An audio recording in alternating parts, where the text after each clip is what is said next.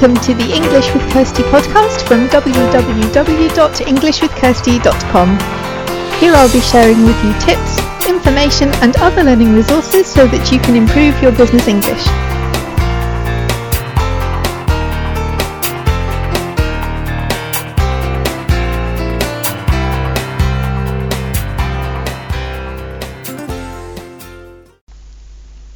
And welcome to episode 123 of the English with Kirsty podcast. And today we are looking at one of the reasons why people have difficulty listening to English. So obviously you're here listening to this English podcast and you must want to improve your listening skills or to hear about things in a spoken way. But some people really find listening quite difficult, and I wanted to look at one of the reasons why that is today.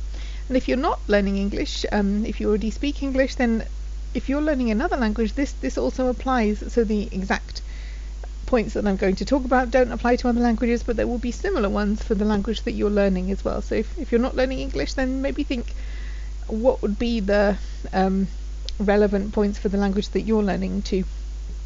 So what I'm talking about today is how people can see some text written down, like a transcript or subtitles or something like that, and think, I know all these words, I understand these words, but when they hear the words spoken, they don't understand them. And one of the reasons why this happens is that we don't pronounce every word as we write it down. We speak quickly, we take shortcuts, some of the words merge in together. And today I'd like to look at 5 different things that we do in spoken English that make the words sound a bit different to the way that they're written. And if you really want to understand spoken English, then there comes a time when you really need to stop reading and also have some practice with unscripted conversations or listening to people, because, you know, in real life there are no scripts, no subtitles. So the way to really train your listening skills is to practice doing it so that you can learn to recognize the words that you already know and how they sound when they're being spoken. So what the first thing that happens is that sometimes letters disappear, and this happens depending on where you're from, what kind of English you speak. Some accents do this more than others, but at some point we all lose a T or two because the words merge in together. So I could say, oh, I haven't seen him this morning, so the T in haven't kind of disappears. I haven't seen him this morning. It's there when we write it, but when we speak it, it's not there. I don't want to go. I don't want to go. Sounds like a robot, and you can also say it when you're very angry. If you've already said this once or twice, I told you I don't want to go. But most of the time we just merge these into one sentence. Oh no, I don't want to do that. Don't want to do that. So 2 of the T's have disappeared there. And sometimes it happens with H's as well. Oh, haven't seen him today. A lot of people do that, some people don't. It just depends, but sometimes these letters can just disappear. And if you're listening for them and expecting them to be there, then you're going to be confused. But often it happens with the T, like let me get back to you. Let me get back to you.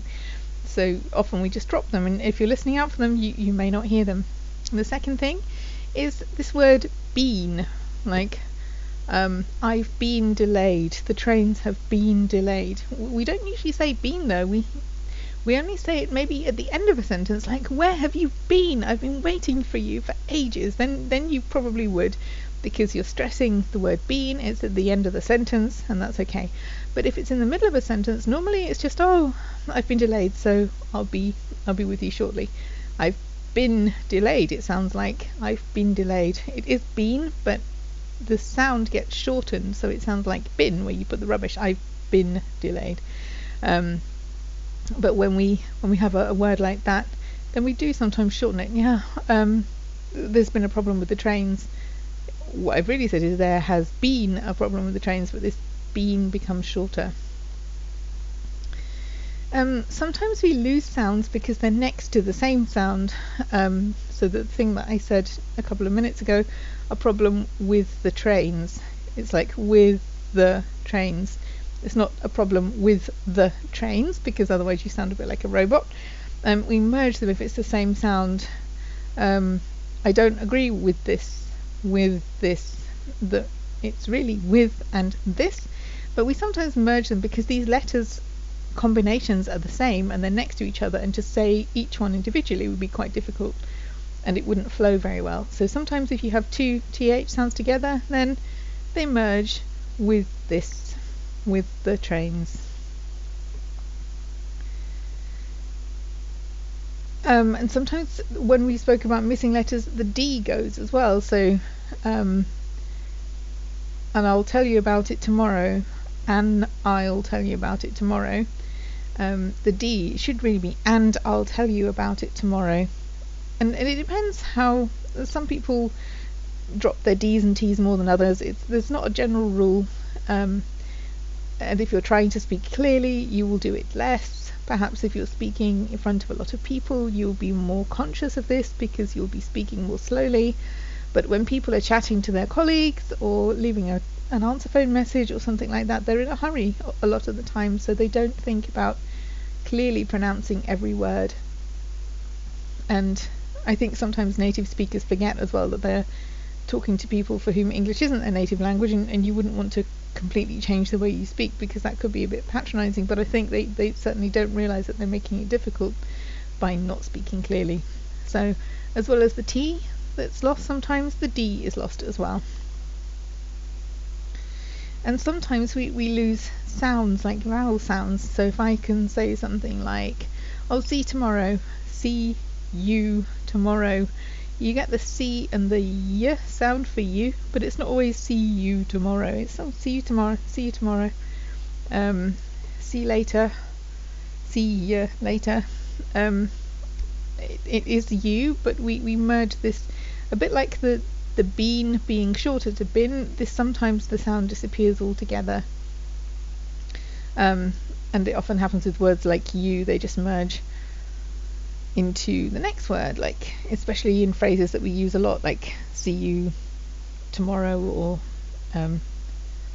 something like that. It doesn't generally happen when the word you is at the end. If you're like thank you, we do pronounce it because you don't tend to do it with words at the end of the sentence. As with been, if it was where have you been, you don't lose the E sound there.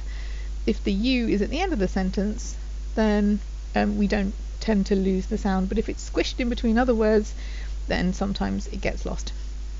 So there are 5 examples of things that can happen when we're speaking, especially if we're not reading from a script. For example, my podcast, I don't read from a script, I just have a few notes in front of me so that I don't forget anything important, but I'm not reading from a script, so I'm just speaking naturally.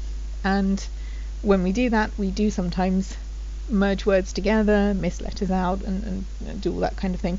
And you will notice that if you're speaking with people perhaps on the telephone or on video conferences, then they are likely to do that as well. So if next time you're listening to something, maybe try and listen out for these 5 things happening, and then it will be easier for you to recognize the words that you already know because you're expecting them to be pronounced slightly differently.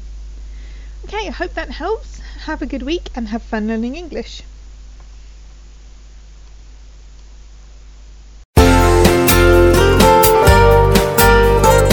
I hope you enjoyed this episode of the English with Kirsty podcast. If you have any questions or comments, my email address is kirsty@englishwithkirsty.com, or you can go to www.englishwithkirsty.com/podcast, where you'll find information about the individual episodes.